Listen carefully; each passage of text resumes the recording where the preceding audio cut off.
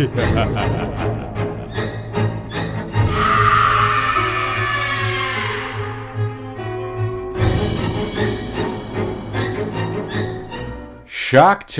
31st. Riker, here it is.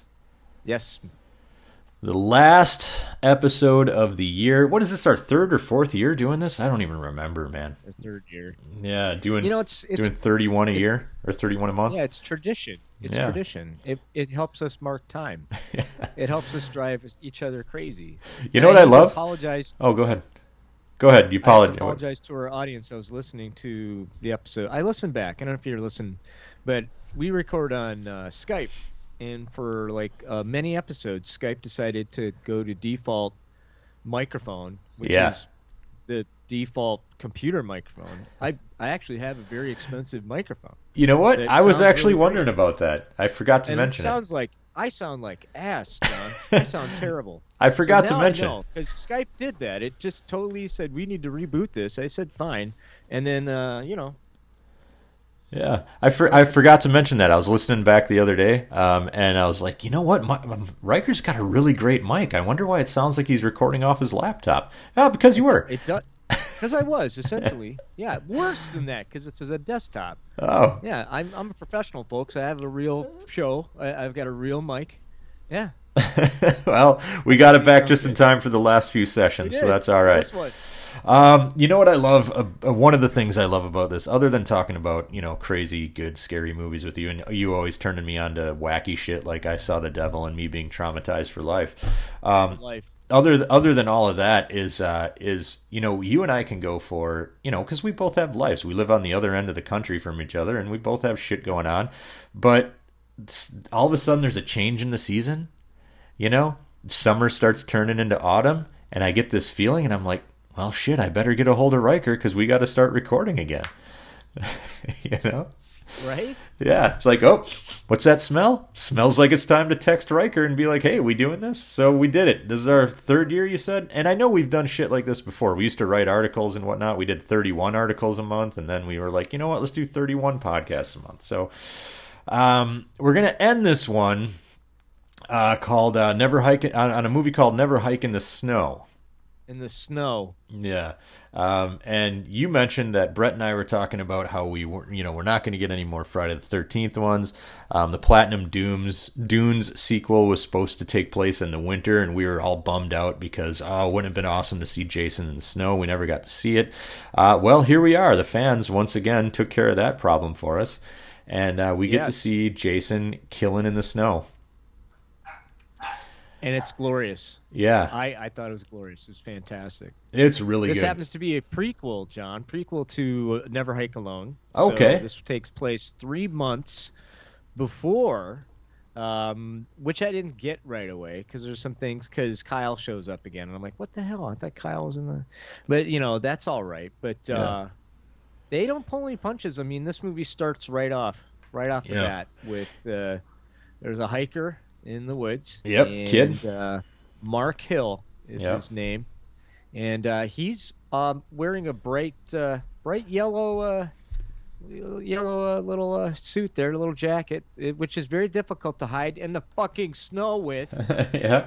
And Jason's chasing him because he did the wrong thing. He went to Camp Crystal Lake, and there's Jason's getting him. And what does he have? Jason has with him what, John? He's got a bow and arrow. Bow and arrow. And an axe. And he takes him out with the bow and arrow. Yeah. Yep. Which is unique as well. Well, he hits him in the leg with right. the bow and arrow, and then he takes him out. Right in the mush. Isn't that was so well shot, though? You know what I'm saying? Like, Jason's just stands up there like a boss and says, fuck you. Yeah. And shoots him with a bow and arrow. Which film did he have the bow and arrow? Was it 4? It was one of them where he had a bow and arrow. Yeah, I don't remember. He's had a bow and arrow in one of the OG films. I forget which one. Right. I'm sure yes, if Brett were here, he'd be like, well, that's actually in part 4 at timestamp 4132. Something like that, right? Yeah. So like a boss, he just takes this dude out.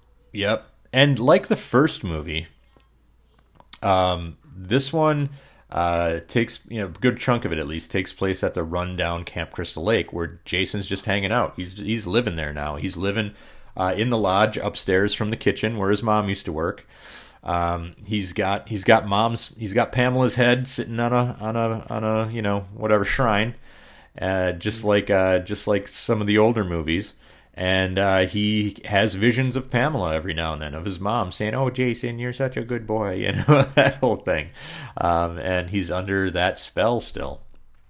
Tommy Jarvis is back. Yes.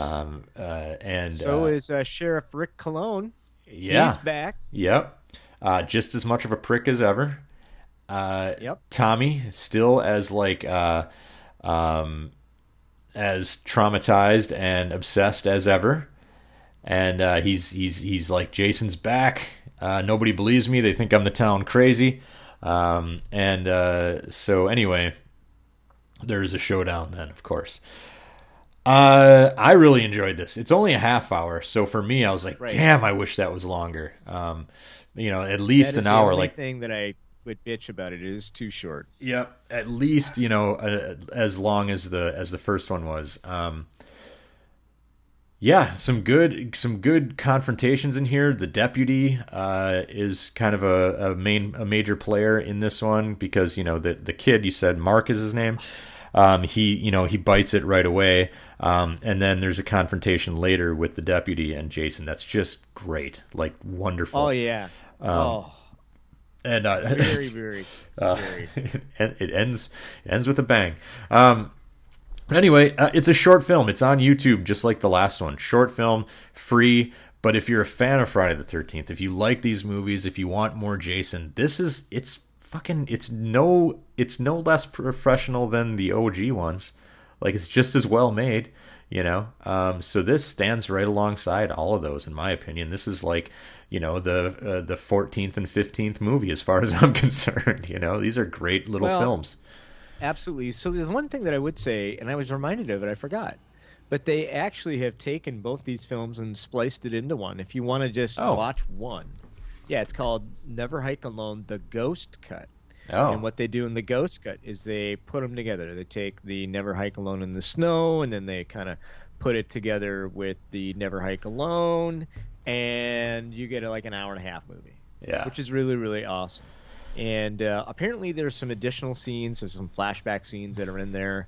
I love that Womp Stomp has come out and put these films out, and they're using old cast members. Absolutely. So you've got Tommy Jarvis, you've got, you know, Vincent Gustafaro. They just did another one. We could talk about it next year. It's not as good. So I'm going to say Jason Rising just came out. Came out on the 13th of when was the last 13th we had? Was it August 13th? August 13th. Yeah. Yep. And Friday the 13th, they have that come out. It's not as good, but that has some star power from the first movie in there as well. So nice. Very, very, very, very cool. Great fan service, great films. We talked yesterday. This is my favorite Jason. I just think he's foreboding. I think he is a monster. I think he's scary as fuck. And this is kind of what I wanted in a Jason movie. And hopefully they just keep making more of this shit, or other studios go, hey, what are you doing? You know, maybe we should copy what you're doing, or take some of these ideas and put it out there. Yeah. So there it is. What are you giving this one? Oh my goodness. This one's gonna get 4 out of 5. Oh my goodness. What do they call a flashlight on a gun? We'll just call it flashlights. There's a nice flashlight scene. I guess I'm gonna go with that because you mentioned that. I'm like, oh yeah, that's right. Yeah. Ooh. I'm giving this one a 3, and that's not to disparage the quality or anything. I just wish it was longer. I wanted more of it. It left me, when it was over, Christine and I were both like, fuck, it's over already. We wanted more. And I guess, that just this says a lot about the quality. Yeah. So anyway, let's go ahead and spoil it, although there won't be a lot of spoilers to be had. No. So Mark, he's the kid who bites it at the beginning. So there's a scene with the sheriff going to Mark's house to say, "Hey, your kid's missing," because at that point he's just missing. They don't know where he's at. They have a good idea, but they can't say definitively. So he wants to get some clues to find out where Mark is. So he goes rummaging through Mark's bedroom and discovers like GPS shots of Camp Crystal Lake. So he's like, "Fuck," that's where he went. So the sheriff's just a total prick, by the way, and a weird one too, just a weird prick. And he's got his deputy along, and his deputy is not necessarily a bumbling guy, but he treats the deputy like a dumb bumbling asshole. And so he leaves the deputy there to kind of clean up the blood that he found from Mark, presumably. Right. And the deputy, well, he just has to investigate, doesn't he? Just has to go check shit out. Yeah. But it's a good thing he does because we get a great scene, man. We get a great scene of Jason basically worshiping at the altar of Pamela Voorhees, having like weird visions and flashbacks of his mother telling him he's a pretty little boy or whatever it is. And then the deputy gets up there, sees the body of Mark, and he's like, "Sir, put your hands up." And, what's Jason going to do? He's not going to put his hands up and go away quietly, right? Not so much, right? No. Lights go out. Next thing you see, struggle. Jason grabs the gun just in time and blows the fucking deputy's face right off. And like you said, man, they don't pull any punches. Like No. You're like, "Oh, that was brutal," and then they show it, and you're like, "Okay, that's super brutal." But yeah, this is a good movie, man. There's not a lot more to it after that. It just kind of ends. No, not so much. And that's a super bummer because I just wanted more. Tommy Jarvis, again, like I mentioned earlier, he's back, but they don't really investigate that or explore that too much. And it's kind of over at that point. And so that's the only reason I rank this one a little lower, was just because I wanted more. It felt unfinished to me, a lot of unfinished business here. So, yeah. Well, there's more. Go check out Jason Rising. That movie's got some flaws to it, but we could certainly talk about it. It's not a bad film. Yeah. These two are just classics. Or you could put it together and watch the Ghost cut. But only seemed appropriate to bookend your season this year with some Jason. Indeed. Indeed. Yes, sir. All right, man. Well, that is it. We did it, Riker. We're at the end. And we will be back next year with more spooky. There you go.